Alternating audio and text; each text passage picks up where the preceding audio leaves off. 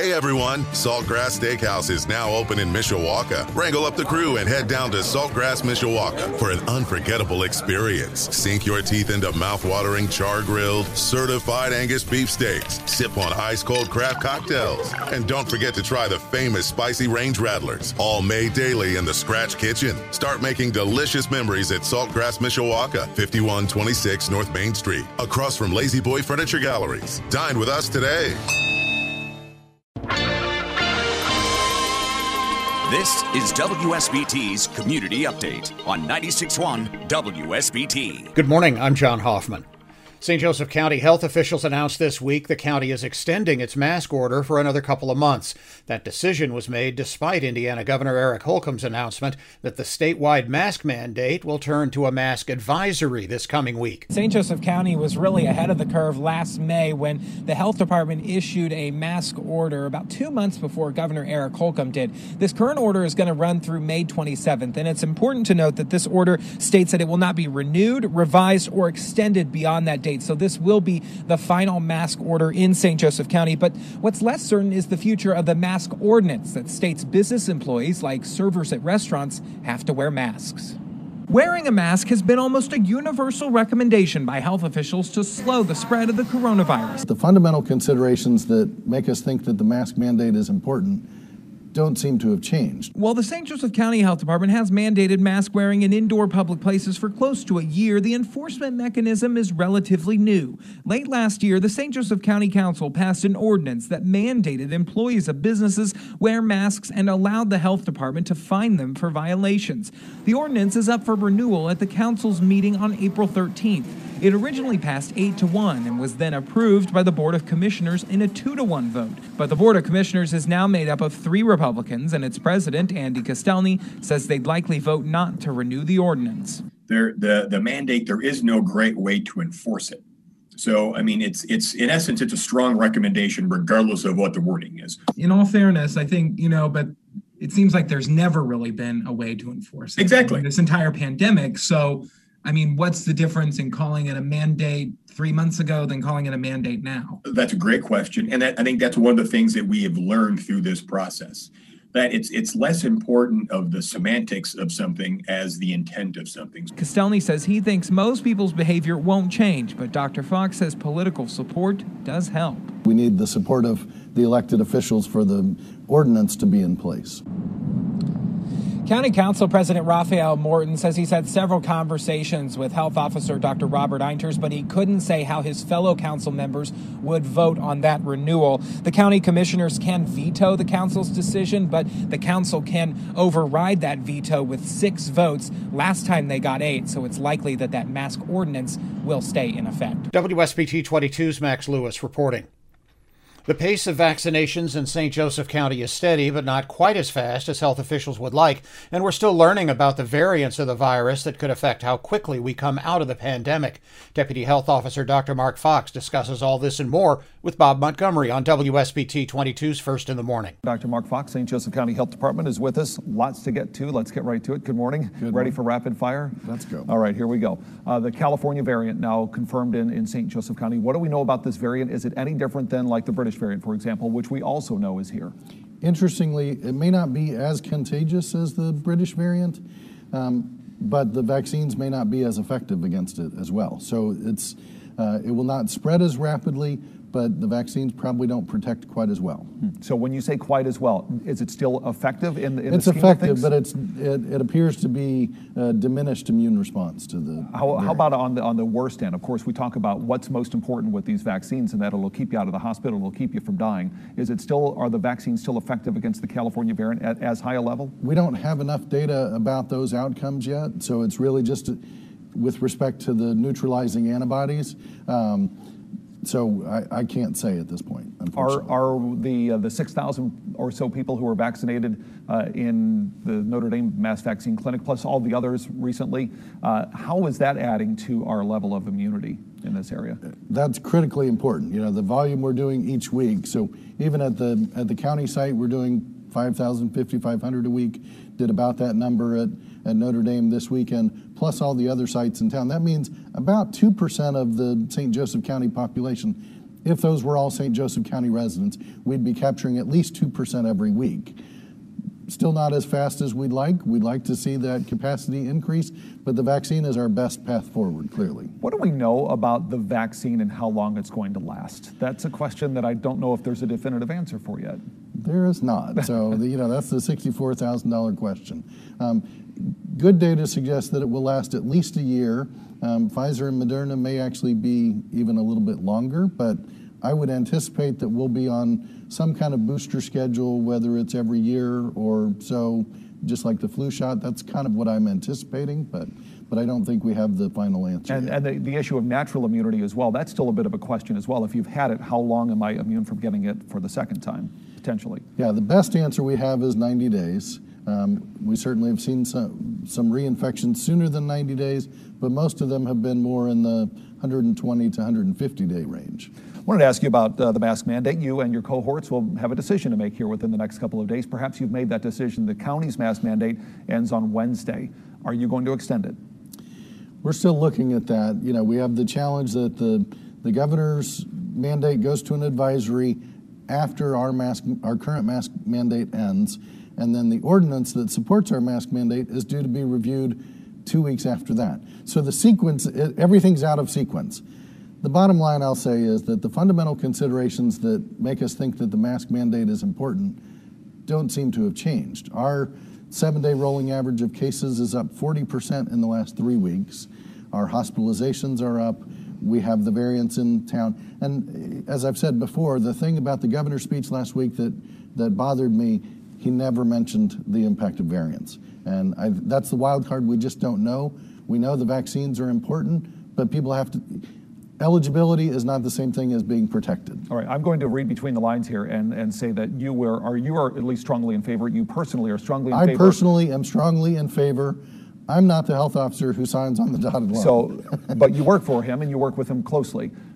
Do you anticipate that he's going to go against that? And do you anticipate that there will be any pushback from the county level, that there would perhaps be a reason to try to push against fines, et cetera? Yeah, I think the dynamics between the county council and the county commission, are also a wild card in this because we need the support of the elected officials for the ordinance to be in place. So, question: the mask mandate that on the state level is reduced to an advisory. The other restrictions for businesses are also being lowered. Are you more concerned about the mask advisory being in place, or are you more concerned about a free and open business situation where there's no capacity limit? In some ways, it's hard for me to parse those two out because I think on the one hand saying the governor's order goes to an advisory, I worry about a repeat of September 25th when everyone said, oh, the governor wouldn't let us be more relaxed about it unless it was safe to do it, and everything went crazy. So you pair the mask advisory with no restrictions on gatherings in restaurants and things, nothing about capacity, physical distancing, masking, seating. That is very concerning. I think businesses, grocery stores, hardware stores, whatever.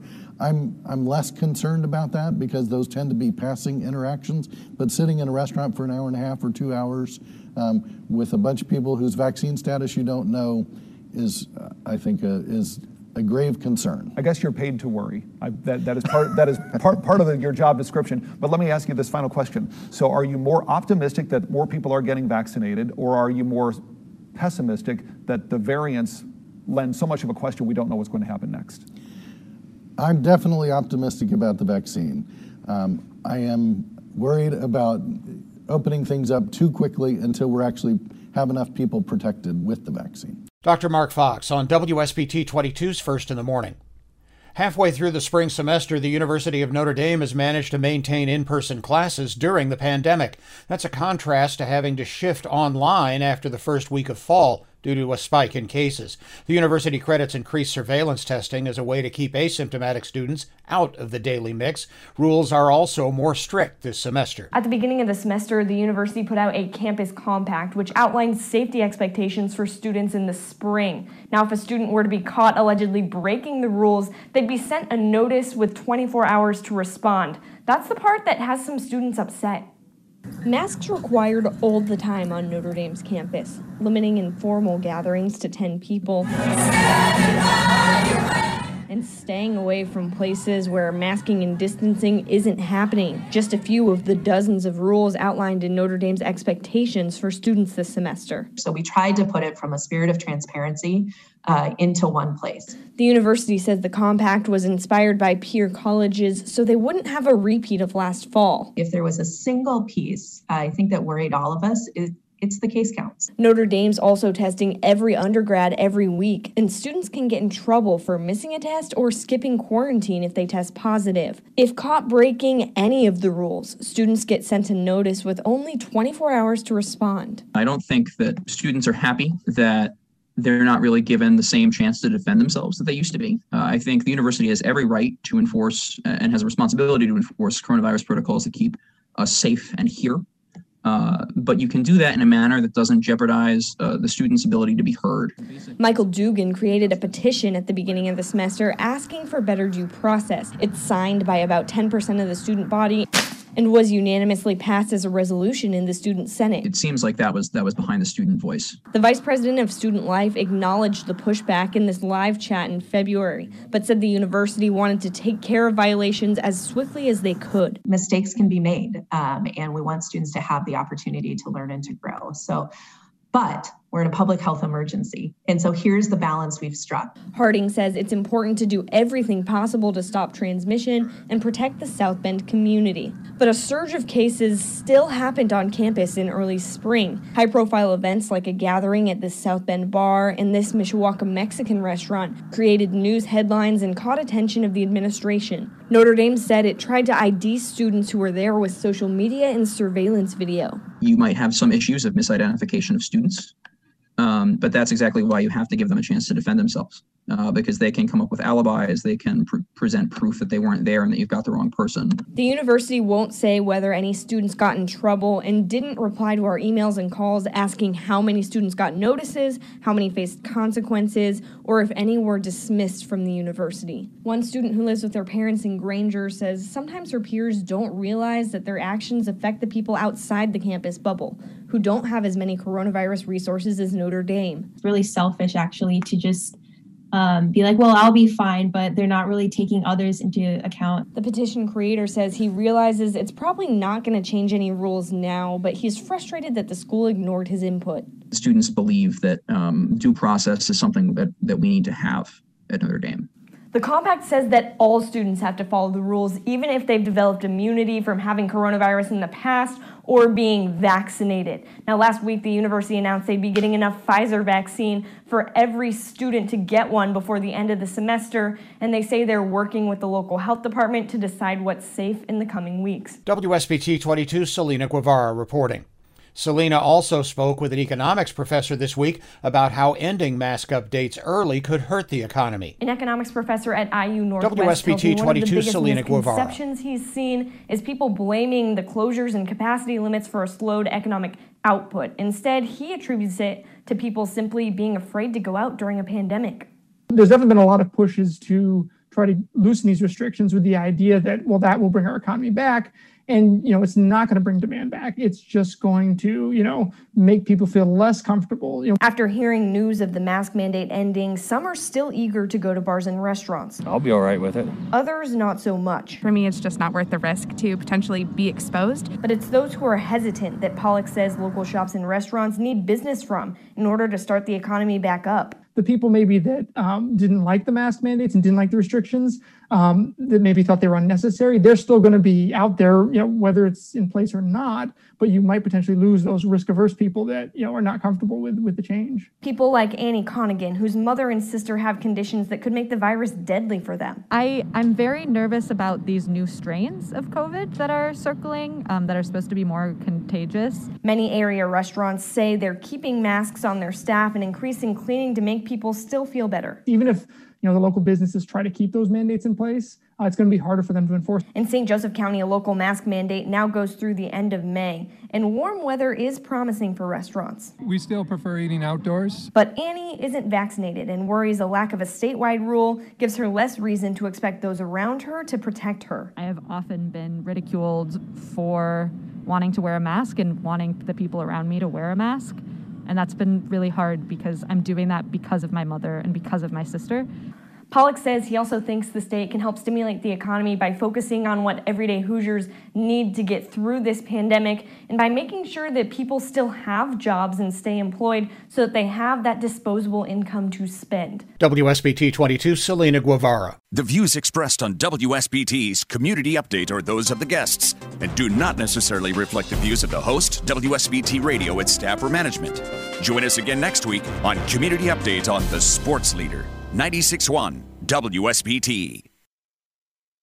Hey everyone, Saltgrass Steakhouse is now open in Mishawaka. Wrangle up the crew and head down to Saltgrass Mishawaka for an unforgettable experience. Sink your teeth into mouth-watering char-grilled, certified Angus beef steaks. Sip on ice-cold craft cocktails. And don't forget to try the famous spicy range rattlers, all made daily in the Scratch Kitchen. Start making delicious memories at Saltgrass Mishawaka, 5126 North Main Street, across from Lazy Boy Furniture Galleries. Dine with us today.